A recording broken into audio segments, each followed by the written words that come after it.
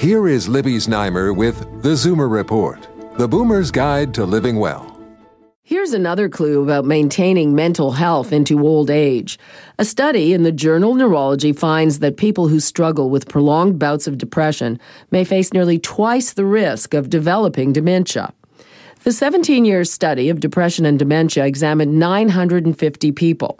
13% were assessed as being depressed when the study began. Their average age was 79 and all were free of dementia.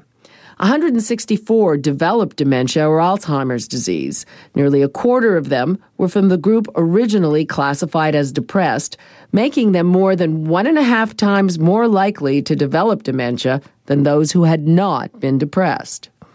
Researchers also found that the incidence of dementia also rose according to the severity of the depression.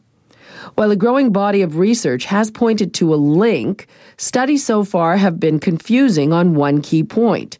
Is depression a symptom or a cause of dementia and Alzheimer's disease? The researchers say their study supports that it's a risk factor. With your tips for living well, I'm Libby Znaimer with the Zoomer Report.